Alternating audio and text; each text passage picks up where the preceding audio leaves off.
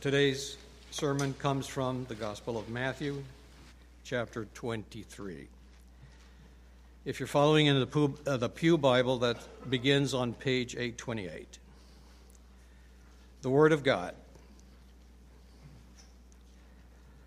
Then Jesus said to the crowds and to his disciples, "The scribes and the Pharisees sit on Moses' seat, so do and observe whatever they tell you, but not the works they do. For they preach but do not practice. They tie up heavy burdens, hard to bear, and lay them on people's shoulder, but they themselves are not willing to move them with their finger. They do all their deeds to be seen by others. For they make their phylacteries broad and their fringes long, and they love the place of honor at feast and the best seats in the synagogues, and greetings in the marketplace, and being called rabbi by others. But you are not to be called rabbi, for you have one teacher, and you are all brothers. And call no man your father on earth, for you have one Father who is in heaven. Neither be called instructors, for you have one instructor, the Christ. The greatest among you shall be your servant. Whoever exalts himself will be humbled, and whoever humbles himself will be exalted. But woe to you, scribes and Pharisees, hypocrites! For you shut the kingdom of heaven in people's faces. For you neither enter yourselves, nor allow those who would enter to go in. Woe to you, scribes and Pharisees, hypocrites! For you travel across sea and land to make a single proselyte, and when he becomes a proselyte, you make him twice as much a child of hell as yourselves. Woe to you, blind guides, who say, if anyone swears by the temple, it is nothing. But if anyone swears by the gold of the temple, he is bound by his oath. You blind fools, for which is greater, the gold or the temple that has made the gold sacred? And you say, if anyone swears by the altar, it is nothing. But if anyone swears by the gift that is on the altar, he is bound by his oath. You blind men, for which is greater, the gift or the altar that makes the gift sacred? So whoever swears by the altar swears by it and by everything on it.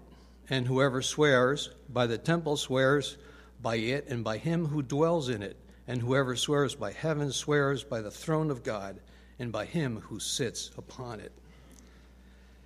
Woe to you, scribes and Pharisees, hypocrites! For you tithe mint and dill and cumin and have neglected the weightier matters of the law, justice and mercy and faithfulness. These you ought to have done without neglecting the others. You blind guides, straining out a gnat and swallowing a camel. Woe to you, scribes and Pharisees, hypocrites, for you clean the outside of the cup and the plate, but inside they are full of greed and self-indulgence. You blind Pharisee, first clean the inside of the cup and the plate, that the outside also may be clean. Woe to you, scribes and Pharisees, hypocrites! For you are like whitewashed tombs, which outwardly appear beautiful, but within are full of dead people's bones and all uncleanliness. So you also outwardly appear righteous to others, but within you are full of hypocrisy and lawlessness. Woe to you, scribes and Pharisees, hypocrites! For you build the tombs of the prophets and decorate the monuments of the righteous, saying, if we had lived in the days of the fathers, we would not have taken part with them in shedding the blood of the prophets. Thus, you witness against yourselves that you are sons of those who murdered the prophets. Fill up then the measure of your fathers. You serpents, you broods of vipers, how are you to escape being sentenced to hell? Therefore, I send you prophets and wise men and scribes, some of whom you will kill and crucify, and some you will flog in your synagogues and persecute them from town to town, so that on you may come all the righteous blood shed on earth, from the blood of righteous Abel to the blood of Zechariah the son of Barachiah, whom you murdered between the sanctuary and the altar. Truly I say to you, all these things will come upon this generation. O Jerusalem, Jerusalem, the city that kills the prophets and stones those who are sent to it. How often I would have gathered your children together, as a hen gathers her brood under her wings, and you were not willing. See, your house is left to you desolate. For I tell you, you will not see me again until you say, 'Blessed is he who comes in the name of the Lord.' The grass withers, the flower fades."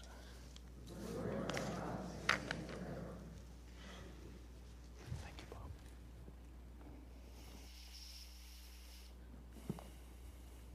Let's pray together.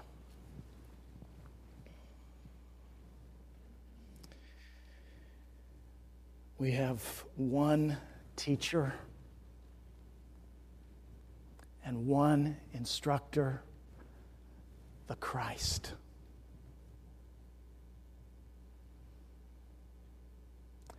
And so I am grateful today, Father, that I can come in weakness and in fear and with much trembling. That my weakness, I am grateful that my weakness can be revealed today in the preaching of your word so that the power of Christ might be seen, and that the faith of my brothers and sisters, and if you're pleased to grant salvation to some today, that the newly born and gifted faith of others may not rest on the wisdom of men, but on the power of God. And how we pray today that our hearts would see Jesus Christ in the power of the Holy Spirit as you mean for us to see Him today. And in seeing Him, see ourselves as you see us, and our need for Him, and His absolute and complete sufficiency as the great Savior of sinners. And we pray in Jesus' name. Amen. Well, friends, the gospel, this is the second week we're in Matthew 23, and we'll finish it up next week. But it's good to remember.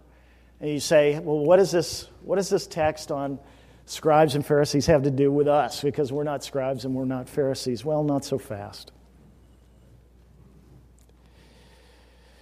The gospel is the good news of the good news from God, of the power of God that saves us, rescues us from both our worst deeds and our best deeds. Yes, you heard me right. We need to be rescued from our best deeds. Why would I say something like that? Well, here's why. Because many of the things that we regard as our best deeds, God regards as our worst. Because they come from a proud heart.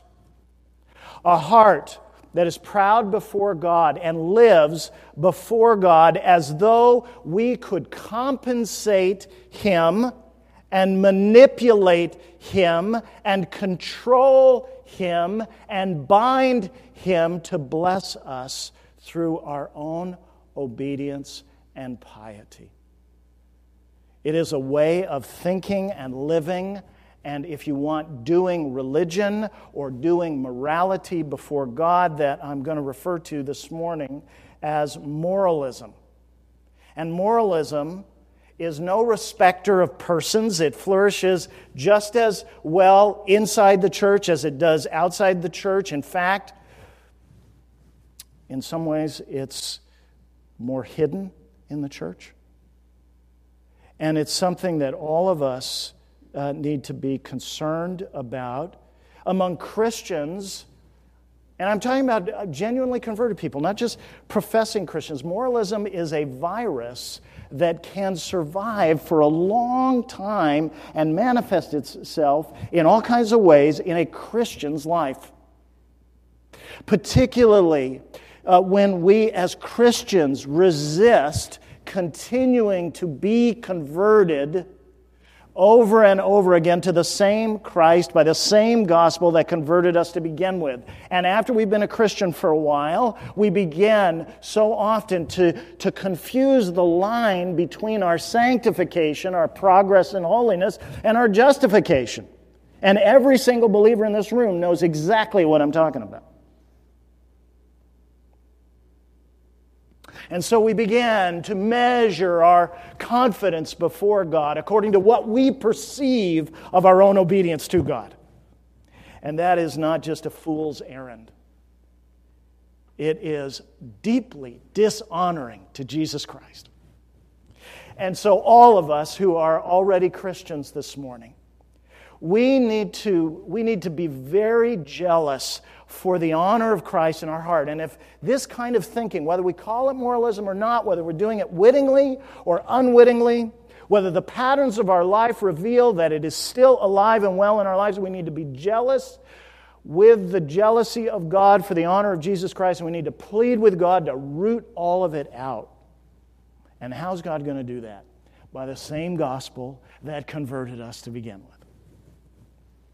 And non-Christians need to worry about this as well. You need to understand that God is not impressed by what you think your best deeds are.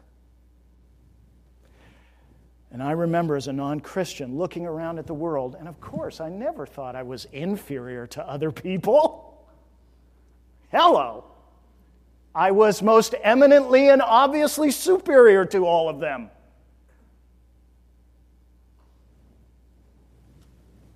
And as a non-Christian, it is very easy to begin to imagine that God will be, in fact, that He must be sufficiently pleased with whatever level of moral performance pleases you. But friends, God, here, this is both the good news and the bad news, right? God does not judge a book by its cover. He judges a book by the story beneath the cover. He is not wowed. He is not wooed. He is not won by the works of our hands and feet. He is only won by the works of the heart, the hands, and the feet of only one, Jesus Christ. And all of us need to be summoned again to the foot of His cross to remember and to praise God and to rejoice in the gospel where He announces that He is only won by the heart, the hands, the feet of only one, Jesus Christ. This is the jealousy that I'm talking about this morning. The jealousy that if you're a Christian, you know already your heart is saying, yes, I want that. I want to join the Father in His jealousy for His Son in that way. That's the lesson of the cross. It is equally urgent and relevant for the Christian as well as the non-Christian. And so Matthew 23 is a gift to 100% of us because it gives us the opportunity to think through. Jesus' strong words to the scribes and the Pharisees give us a wonderful opportunity to consider why it is that we need to be rescued from what we regard as our best deeds and how it is that Jesus accomplishes that rescue. So we'll do that under three headings this morning: the gravity of our moralism, the depravity of our moralism, and the opportunity of our moralism. So let's think first about the gravity of our moralism. And there's two measures of the gravity that I want to think through with you. First, the question of definition. What exactly is it? And then the question of its destination. Where does it lead us? Why we need to feel the weight of this. And so I've got 6 definitions of moral. Don't groan yet. I've got 6 definitions of moralism. What I'm trying to do is create a dragnet that will help, that will, by God's grace, catch every one of us, whether you're Christian or non-Christian. And see that this is not somebody else's problem. This is our problem. This is my problem. This is your problem. Okay? So moralism is what Jesus denounces so forcefully in the scribes and the Pharisees in our passage. This is the first definition. It's when the self-righteousness in the heart of man hijacks things that we would identify as religious piety and morality. It hijacks that self-righteousness in our hearts that is looking for its own vindication, hijacks religion and even Christianity, the outward forms of Christianity, the vocabulary of Christianity, the rituals of Christianity, and hijacks those things as tools to gain honor for ourselves from both men and God.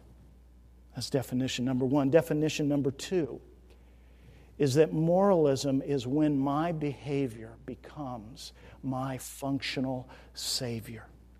when my behavior becomes my functional Savior. And that word functional is very important here because it's meant to distinguish between my official Savior. So I'm talking to Christians here.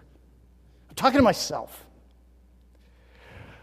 There's a difference between my official Savior, who is Jesus Christ, and my functional Savior, how I actually live. I mean, I might say that Jesus is the one who saves me from my sins, but the way I might actually live on a day-to-day basis, what I trust in, and what I actually do on a day-to-day basis, that I'm looking to as my shelter and as my refuge for God, is my own behavior. That's when and boy, this I know I'm not alone in. When my confidence before God, the measure of my confidence before God is my own obedience.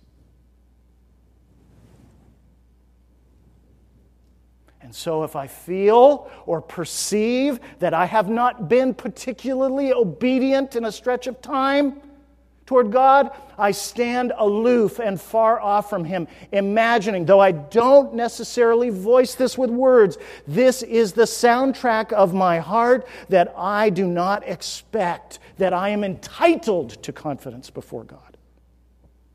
But of course, you see what the problem is. My confidence before God and the gospel, this is good news, right? It's very bad news for our pride, very good news that protects us from despair. The Christian's confidence before God is never on the basis of your obedience to Him, and always exclusively on the basis of Jesus Christ. If you trust in Him, you have a right through Jesus Christ to be confident before God. Definition number 3, moralism is when I expect that what I regard as my good behavior toward God to guarantee what I regard as His good behavior towards me. In other words, I live in such a way and I follow the rules in such a way, even within Christian forms, that I expect my obedience and my piety to guarantee that only good things are going to happen to me, good as I define them. So when suffering comes, I say, well, wait a second. What's the deal? Or when I'm called into trials by God, I say, well, that's not how it's supposed to go. Yeah, see, that's moralistic thinking, because you're thinking, hey, I gave you my obedience and my piety as though God would be impressed by that. See Psalm 147, verses 10 and 11. So where's the good coming back? That's the logic of moralism. That happens not just in the heart of a non-Christian, it happens in the heart of a Christian. Definition number 4, moralism is like Bernie Madoff. Oh, yes, you remember him. It's a Ponzi scheme. It's a swindle in which I strive to pay for my old disobedience by promises of new obedience, as though God would somehow be fooled by that. And I think that my new obedience is good enough to cover my old obedience. But wait a second, I'm obliged to God for new obedience every moment. So that can't ever compensate for my old obedience. Praise God that Jesus Christ's obedience is sufficient for His people, and the gospel is not a Ponzi scheme. Definition number 5, moralism is when I define myself by the sins I do not commit. Oh boy. By the way, this is what our culture thinks we think. We define ourselves by the sins we don't commit. Well, we don't do that. We're not as bad as those people. We're not out on the street advocating same-sex marriage and the destruction of our culture. Quotes around that. At least I don't do that. At least I'm not like them. And of course, that has to proceed. The only way you can even think that way is if you heavily edit your own record in a very self-serving way, privileging the things that you identify as your strengths and concealing or overlooking your failures. That's definition number 5. Definition number 6 is just the flip side of the same coin. Moralism is also when I define myself by the sins I do commit.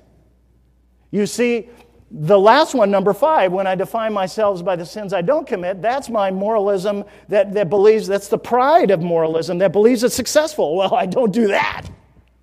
But you're just as moralistic in the way that you think, and your logic is just as devoid of the gospel if you are functioning and living at a level of despair because, as a believer, because you are defining yourselves by the sins you do commit. That's just as moralistic as the other. Because what's happening is you are not defining yourself according to Jesus Christ. Moralism isn't just foolish, it's blasphemous. Because the cross means that our worst deeds, and it always means this, that our worst deeds are powerless to exclude us from the kingdom of heaven. Do you believe that?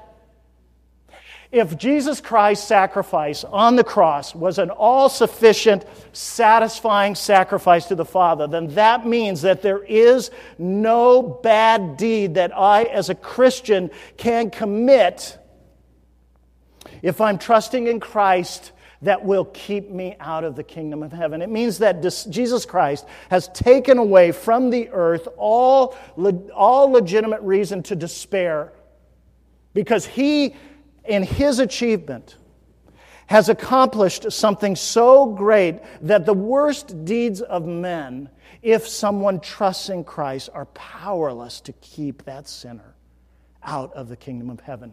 But it's also blasphemous, moralism is, because that same cross means that our best deeds are powerless to gain us entrance into the kingdom of heaven.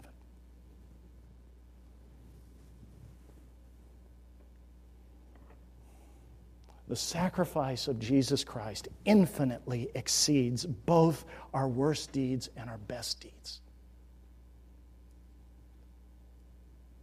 Now we might say, well, okay, so I'm a little off. It can't be that big of a deal, right, Mike? I mean, you're so worked up about this. You gave us 6 definitions. Well, we need to learn to think Jesus' thoughts after Him about moralism. And if you look at this passage carefully, you will see that Jesus does not abide moralism. Look at verse 15. There are 2 indictments that He gives in this passage that should just shake us into alertness. Look at verse 15. Woe to you, scribes and Pharisees, hypocrites, for you travel across sea and land to make a single proselyte, and when he becomes a proselyte, you make him twice as much a child of hell as yourselves. So where does moralism lead? It leads to hell. If you follow its logic and you don't repent of it and you let it thrive and you come under its teaching and you live there and your heart begins to flourish in that poison that imagines that you, by your obedience and your piety and your morality, can bind God to bless you, friends, Jesus is saying, look at the end of that road. Where does that lead? I mean, these Pharisees are being very, very zealous. They're traveling in a day where traveling risked your life. And yet Jesus is saying, what's the outcome? This is such dangerous teaching and such a dangerous way of thinking that instead of rescuing people, it's going to, in the guise of religion, endanger them even further. And then verse 33, he intensifies this fearsome evaluation of moralism and the moralists who love it in verse 33. Look at how he addresses them when he's getting to the climax of his 7th woe. You serpents, you brood of vipers. What does that sound like? It sounds like Genesis 3. How are you to escape being sentenced to hell? You see what he's saying? He's identifying these scribes and Pharisees who, friends, let's remember, they're not pagans. They love their Bibles.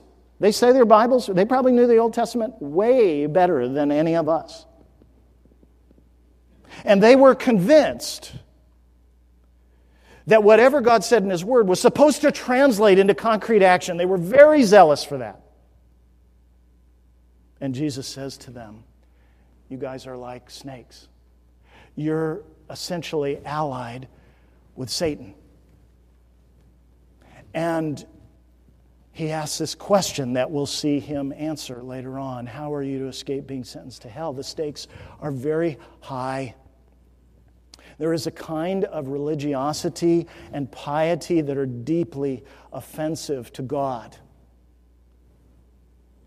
A kind of religiosity and piety that provokes his wrath. A kind of piety that, if it's not repented of, will cast somebody into hell. And so it's very important that we understand what it is and why Jesus regards it as so wicked. I mean, this is very strong language that needs to get our attention, and all of it is a backdrop against which, and this is what I long to happen in my life again this morning and in yours, that what rises up over all, above all of this gravity of this critique, is the gravity of God's solution to our moralism in Jesus Christ. The gospel is so big. And that's what Jesus is trying to get across, I believe. So let's consider what is it that makes moralism pave essentially a highway to hell, according to Jesus. And we'll look at the depravity, our second point, the depravity of our moralism. And there's two things, I think, in this text that stand out, two aspects of moralism that highlight, or that Jesus uses to highlight its depravity. What is it that makes it so immoral, that makes moralism so immoral and so wicked in the sight of God? And the first is our blindness, and the second is our pride. And moralism depends on both of these things. So first, the blindness. You notice, I was so grateful for the way Bob read the text, because he was very careful to emphasize this repeated charge by the Lord Jesus of blindness in the text. You notice it 5 times. 5 times Jesus charges the scribes and Pharisees with blindness. So obviously it's very important that when Jesus is looking at their moralistic way of living before God, what he sees is that it proceeds upon blindness. Verse 16, verse 17, verse 19, verse 24, verse 26. Blind guides, blind, blind, blind. You blind Pharisee. And this is why these charges of blindness. Well, this is because moralism is a kind of double-barreled blindness. That first we blind ourselves to the reality of God. It's the only way moralism can survive. We blind ourselves to the reality of God's greatness and the requirements of His holiness.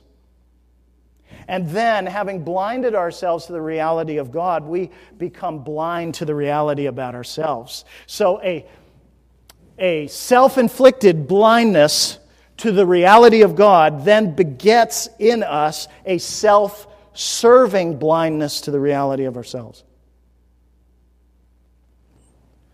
So how is moralism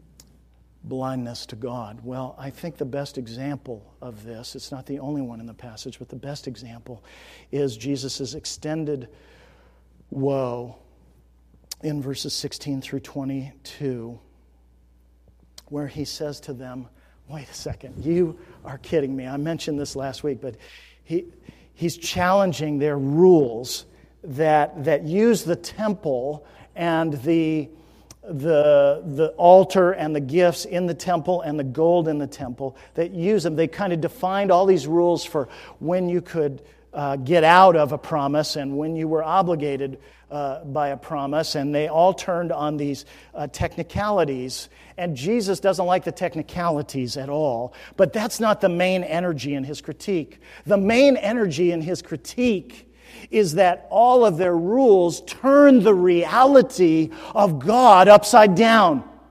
Because you notice more than once he says, well, wait a second. You say that if I make an oath by the temple, I don't have to keep it and I can break it. But if I make an oath by the gold in the temple, well, then it's binding. And Jesus says, wait a second, you've turned that upside down. What is it that makes the gold sacred? The temple that the gold is in, which is upside down from their logic. Or he does it again. You say, hey, if I swear by the altar I can break that oath. But if I swear by the gift that's on the altar, well, then I have to keep it. And Jesus says, what are you doing?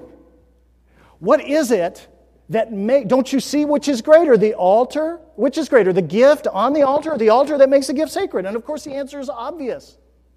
But you see, this is what always happens in moralism. Moralism touches the outsides of holy things but is utterly blind to the reality of God because it has to be. Otherwise it can't survive. It won't survive. Moralism is practice, just like the scribes and the Pharisees, is practicing religion and the outward forms of religion really as a tool for avoiding God, putting all these buffers between us and the reality of God. Anything to avoid facing the fact, as Jesus drives them to see inescapably, that this whole temple and everything in it is just a picture of the throne that's in heaven that God inhabits. And he says, look at the reality of God. You have blinded yourself in your religiosity, in your moralism, and in your piety to the reality of God, His greatness. You can't play games with it.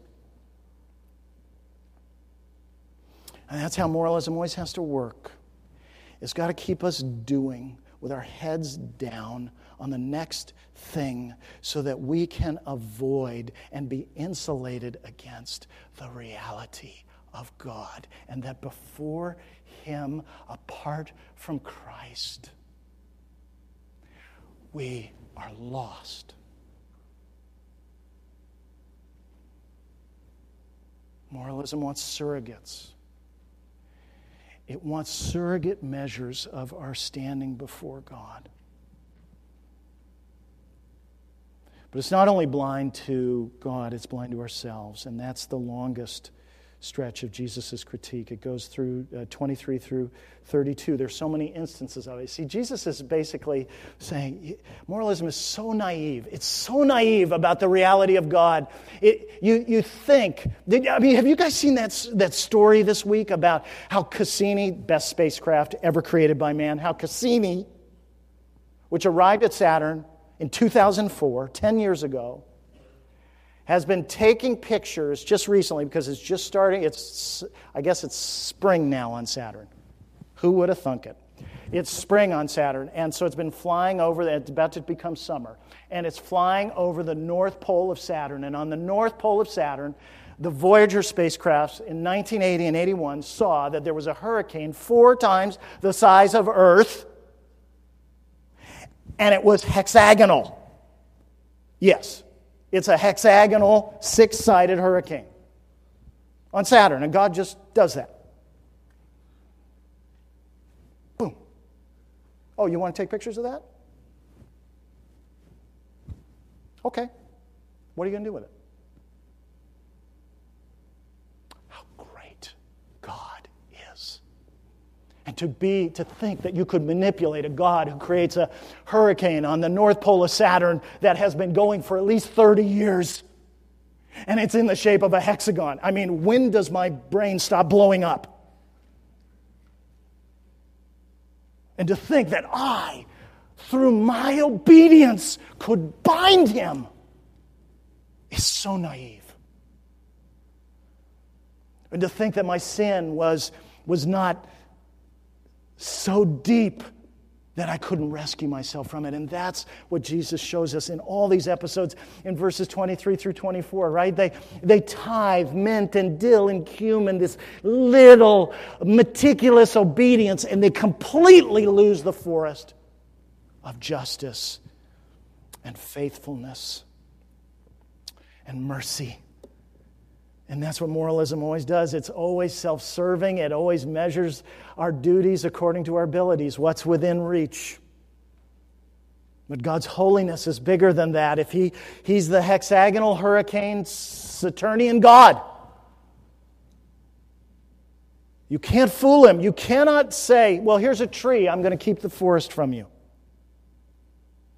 His jealousy for his honor is so broad it encompasses your entire life, every sphere. And the Pharisees were saying, well, we're going to just manage holiness. We're going to manage piety. And the gospel is proof. The cross is proof. It cannot be done. And better yet, it does not have to be done.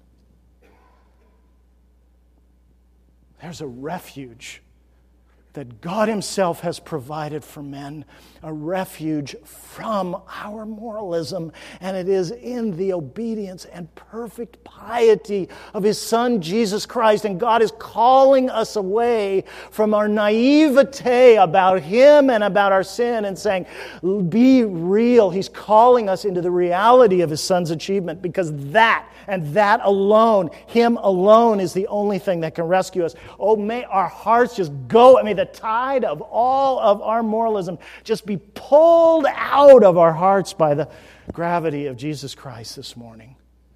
And then in verses 25 through 28, these illustrations. You clean the outside of the plate and cup. Hello. But the inside is full of robbery and self-indulgence. And again, you're like whitewashed tombs. But inside, you're full of lawlessness and all uncleanness. You see, it takes a lot of effort to whitewash a tomb. It takes a lot of effort, right, to clean the outside of a plate and cup. But what Jesus is saying is moralism is always doomed to failure because it's shallow. It's shallow. It doesn't deal, it's naive about the depth of sin and the problem of sin. It says, really, all I need to do is put a new coat of paint on this. I'll just change my behavior. And it's not only shallow, it's ineffective. Do you see in both these cases, they whitewash the tomb, but they're full. It's in vain, right? They're full of lawlessness and all uncleanness. You wash the outside of the cup, but you're still full of robbery and indulgence. Friends, do you see what Jesus is saying? You cannot rescue yourself from your sin. You can never get deep enough. You can never, through your own behavior modification, change who you are in a way that moves you from being under God's wrath to being rescued from God's wrath. Only God can do that. I do this all the time in my backyard, right? There are weeds in my backyard. They like my backyard. And so what I will do, I will occasionally, I do this in binges. I'll get my lawnmower out. I'll get down by each of the... Yeah, I know, I actually have a lawnmower. You would never know it, right? I get down my lawnmower, and every one of those wheels I set as low as I can possibly go because I want to get those weeds. And I'll run over it, and I'll just love it because I hear all those weeds dying. But you know what? I can cut them all the way down to the ground. But they're still in the ground. And they're going to come back up. And that's the best that moralism can do. It cannot get rid of the weeds, my friends. Only Jesus Christ and a new-born, heaven-sent, heaven-gifted love for God given to you, produced in you by the Spirit of God, can change your heart and clean it in the sight of God. Moralism is so shallow and it's so naive, and it's naive again. You see it in verses 29 through 32 when Jesus confronts him head on. This is another aspect of the naivete of moralism, because the Pharisees, the scribes and the Pharisees, Jesus says, hey, listen, you guys think you're so hot. You think you're so much better than all your forebears. You're saying to yourself, I've heard you say it, that if we had been alive in the days of our fathers, we would not have killed the prophets.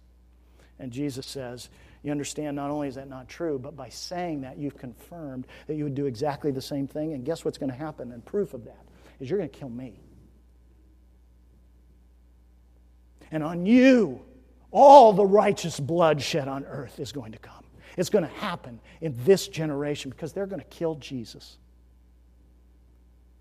the innocent one, the only fully righteous blood ever shed on earth. And so, friends, you sit there and you say, well, that's not a sin I would commit. I wouldn't do that. You know the only reason you don't commit it is because God restrains you. And because in the providence of God, you have not found yourself in a situation where those particular temptations have been presented. Oh, be very careful when you judge other people and you look at them and say, I would never do that. Oh, friends, the only sinner you actually know is you. And Jesus is warning us. He's saying, do not be naive about the depth or the power of sin in your life. If you are, you will begin to think that you do not need the radical rescue of a radically holy Savior. So that's the blindness. That is the depravity. And you can see why it's so depraved, because it closes our eyes to the truth about God, the truth about ourselves. Self-inflicted blindness toward God produces this self-serving blindness toward the reality of ourselves, and we begin to think we're adequate and we're superior to others. But there's a deeper and an even more bitter root than that bitter fruit of our blindness that in our moralism, and it's our pride. It's our pride. This is the depravity of all the depravities in our moralism. This is the issue. Notice how it's the pride of the scribes and Pharisees that Jesus targets first in this passage when he's talking to the crowds and his disciples. In verses, let's see, you could really start, well, it's verses 2 through 7. He says, hey, listen. They sit on Moses' seat. They presume to sit on the seat of authority. So do and observe whatever they tell you, but not the works they do. For they preach, but do not practice. And then look at verse 5. They do all their deeds to be seen by others. In other words, their religion is a tool to gain the approval of men. They're proud. And so he goes on and gives specifics. Oh, they make their phylacteries broad and their fringes long. Look at how obedient we are to the Bible. Watch us. Watch us pray.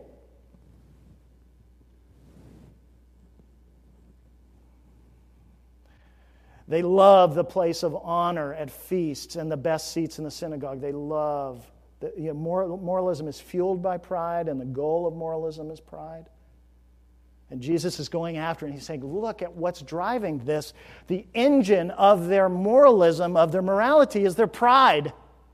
That's what's propelling them on. They want to be better than others, and they want to be better than others, not just in the sight of others, but in the sight of God.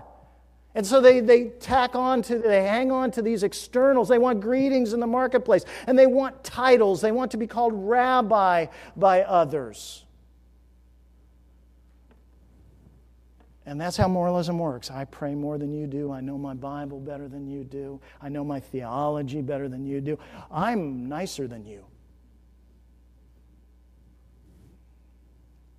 Whatever angle we can get an advantage or an edge on someone else, and we're jockeying, using the things of religion, using even the forms of Christianity to ensure that I know the gospel better than you. Oh my goodness! You see, that's depravity. That's depravity. It's pride in action. You know what moralism is? Moralism is what John Owen, it's been a while, right? Is it safe to talk about John Owen? I gave you a John Owen quote today. It's been a good day already. John Owen calls moralism will worship. And I think that's actually the best definition I've ever heard of it. When we're resting, what's will worship? Well, when we're resting or we're hoping or we're trusting in our own piety or our own moral performance to any degree as the basis of our safety, our identity, or our security before God, we are worshiping. You got to see this for what it is. We are worshiping our own wills. Because we're looking to them as our security. We're investing our hope in them and in the decisions that we will make. Our decisions become our mediators. Do you see how offensive that would be to God? There is only one mediator between God and man, the man Christ Jesus, who gave himself as a ransom for all. Only one. Only his decisions can mediate for me. And worse even than worshiping my own will, in moralism we are essentially summoning God to worship our wills with us. And what I mean by that is this: when we begin to think or believe or live as though our obedience compels God to bless us, so we can manipulate Him and we expect Him to reward us with blessings on the basis of the accomplishments of our hearts and wills rather than His sons. Sure, I realize that many of you are saying, well, I never do that. Well, let me just throw this out to you and ask you to consider this. The fact that you haven't consciously intended to do that does not mean that that's not what you've actually done, my friend. So moralism is will worship. You know what else moralism is? Moralism strives to manipulate and control God. Our moralism becomes like a safe room. You know what a safe room is in a house? I don't have one. But you know what a safe room is in a house? You know, if there are intruders, it's this like fortified room, communication center, all that kind of stuff.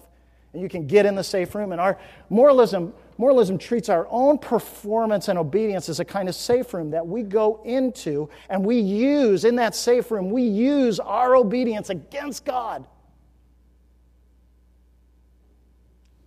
We pray the sinner's prayer, or we lead a moral lifestyle, or we work hard on our orthodox theology, and we regard these things as binding God to bless us, as though we've cast a spell on Him or some kind of enchantment upon Him. And in this safe room of our imagined adequate performance, it's carpeted from wall to wall with our own piety.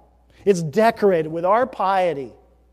It's insulated with our piety. And we begin to think that in this safe room of our obedience, we have earned the right to be left alone.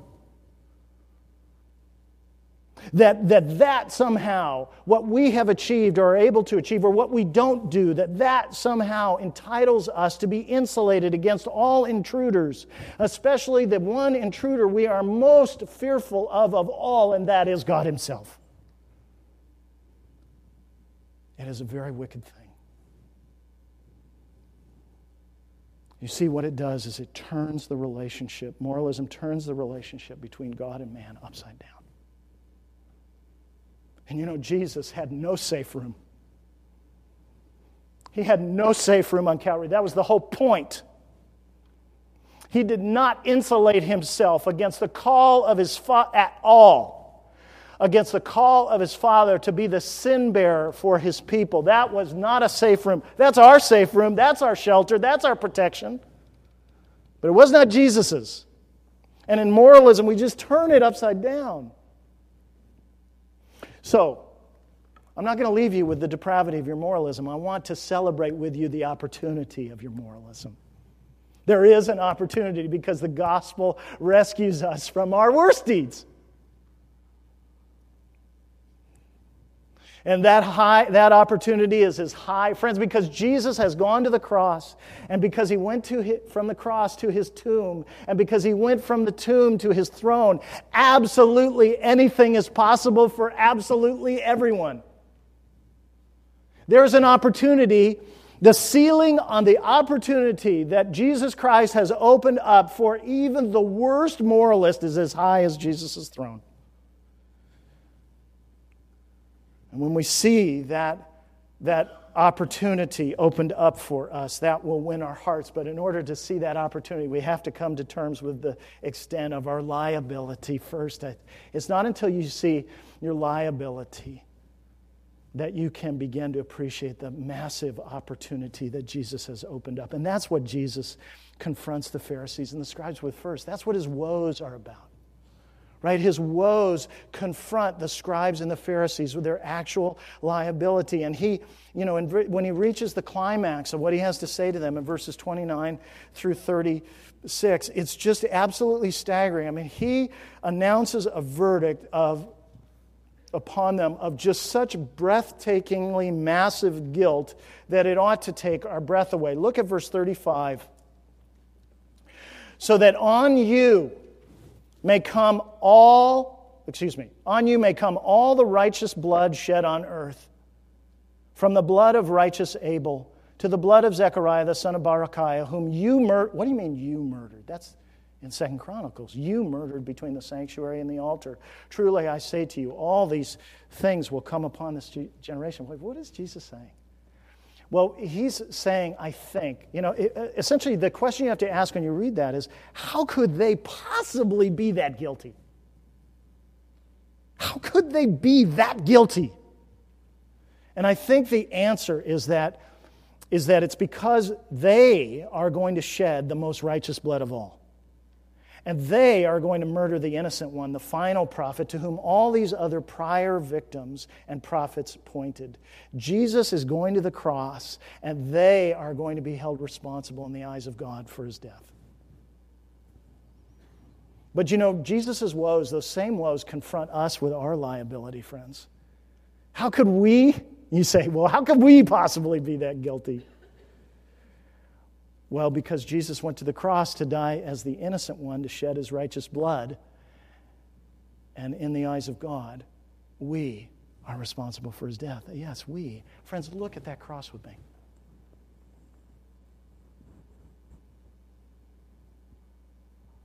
That cross testifies, through that cross, God is testifying as a witness against every single person in this room. Indeed, the whole world. And God's testimony is this: your sins killed my son. Not somebody else's, but yours. Did you notice that story this week? It's a fascinating story to me about James Brady, who was President Reagan's press secretary in May 1981 when John Hinckley tried to assassinate President Reagan, and James Brady took a bullet in the forehead. He was paralyzed. And he just died this past week at the age, I think, of 73. 33 years after he'd been shot, and the medical examiner did an autopsy on James Brady and ruled his death 33 years after the shooting as a homicide. Now, friends, when God performs, as it were, the autopsy on his son, the cause of his son's death that he finds is your sin and mine. And so our liability, I mean, you don't believe that? Think about Isaiah 53:5. But he was wounded for our transgressions. He was crushed for our iniquities. Friends, we killed Jesus Christ, and the murder weapon was our sin. Now, unless you see that, unless you believe that, the opportunity that Jesus presents to us will not be powerful or beautiful to you. But Jesus' woes, you see, they have another side to their story. They are not just statements of our liability. They are a call to repentance.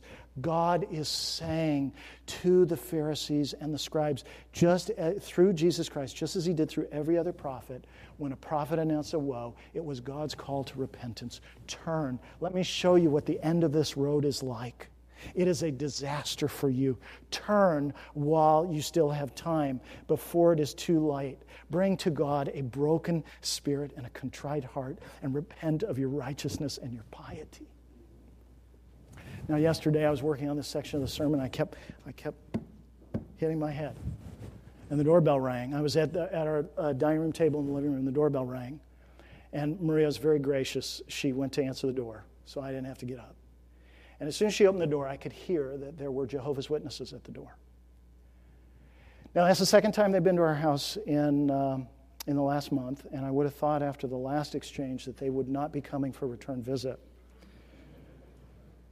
But if you remember it this weekend, God brings it to mind, please pray for Henry and Doris Reed, who were the couple at my door. And so I heard that it was Jehovah's Witnesses, and I went up to them and stepped out onto our porch with them. And I introduced myself, and I said, well, we are Christians, and we are very concerned and burdened for your eternal welfare because you are teaching and believing things that deny the glory of the Lord Jesus Christ. And he said, how so? And I said, well, let me ask you this one question. How is a sinner in your system, how is a sinner saved and reconciled to God? And he said, Jesus paid a ransom. And I said, I agree with you. That's Mark 10:45. The Son of Man did not come to be served, but to serve and to give his life a ransom for many. I said to him, but you understand, of course, that ransom payment would have no power to save a sinner unless Jesus was fully God. And he looked at me with a smile on his face, and he asked me a question very slowly as if he wanted me to feel how ridiculous I sounded. And he said, you mean God sacrificed himself to God? Exactly. Because there is no other way. And when Jesus speaks here in Matthew 23, when he's standing in the temple courts, he says something so remarkable. Look at verse 37. I wonder if it stood out to you. Oh, Jerusalem, Jerusalem, the city that kills the prophets and stones those who are sent to it. How often would... Oh, look at this pronoun.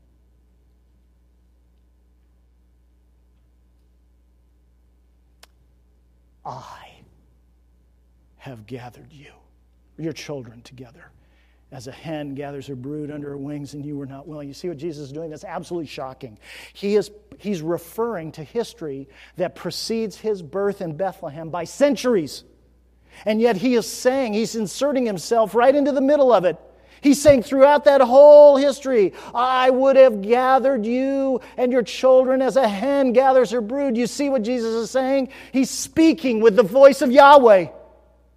And he's in the midst of his temple. Remember last week we looked at Malachi 3. The Lord whom you seek will suddenly come to his temple, even the messenger of the covenant in whom you delight. Here he is. And what's the message?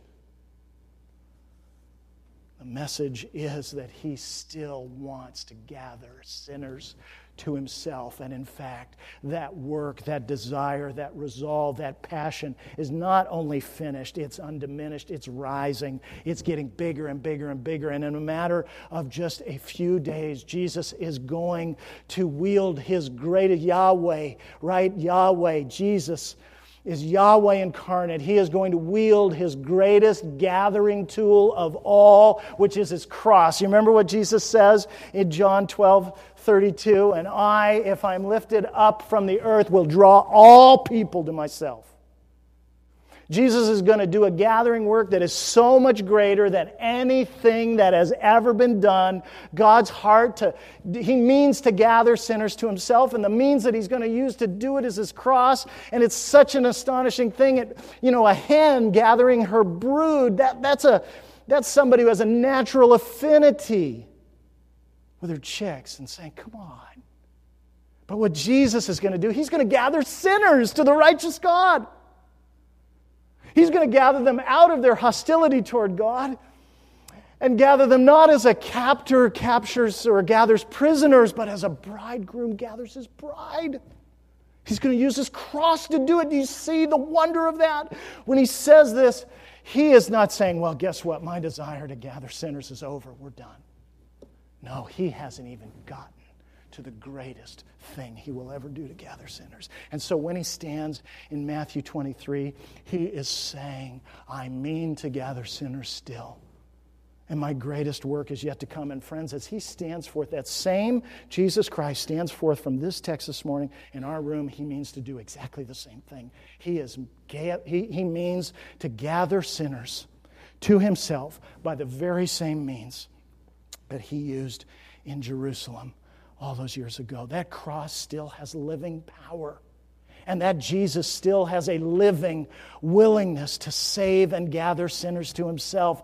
But he calls us away from our moralism, calls us away not only from despair over our worst deeds, but also pride over our best deeds. And he is able to be that all-sufficient Savior for any, because unlike the scribes and the Pharisees, he practiced what he preached. He was the great one, verse 11, right? He is the greatest among us who made himself the servant of all. Unlike the scribes and the Pharisees, he bound himself. He was willing to be bound with our burden, which we could not bear, and to have its full eternal weight laid on his shoulders. And he came to open the kingdom of heaven for sinners like us, not like the scribes and Pharisees who close it in people's faces like every moralist does. If you follow the logic of moralism, the door of the kingdom of heaven will never be open to you. It can't be, because the only way you can ever get in is through the work of the Son of God exclusively. And Jesus journeyed. The scribes and the Pharisees would travel over land and sea, but Jesus, the Son of God, traveled from heaven to earth, from glory to shame, to open the kingdom of heaven for sinners and to give everyone who trusts in him the right and the authority to become the children of God.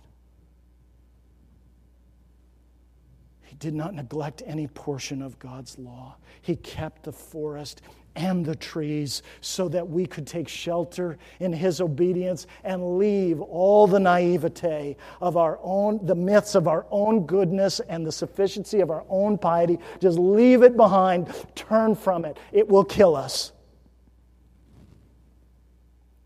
And because of this, he is full, unlike the scribes and Pharisees, he is full of all holiness, all lawfulness in the sight of God, so that if we touch him in repentance and faith, guess what happens? To our uncleanness and our lawlessness, it goes away, and it is judged in Jesus' body on the cross.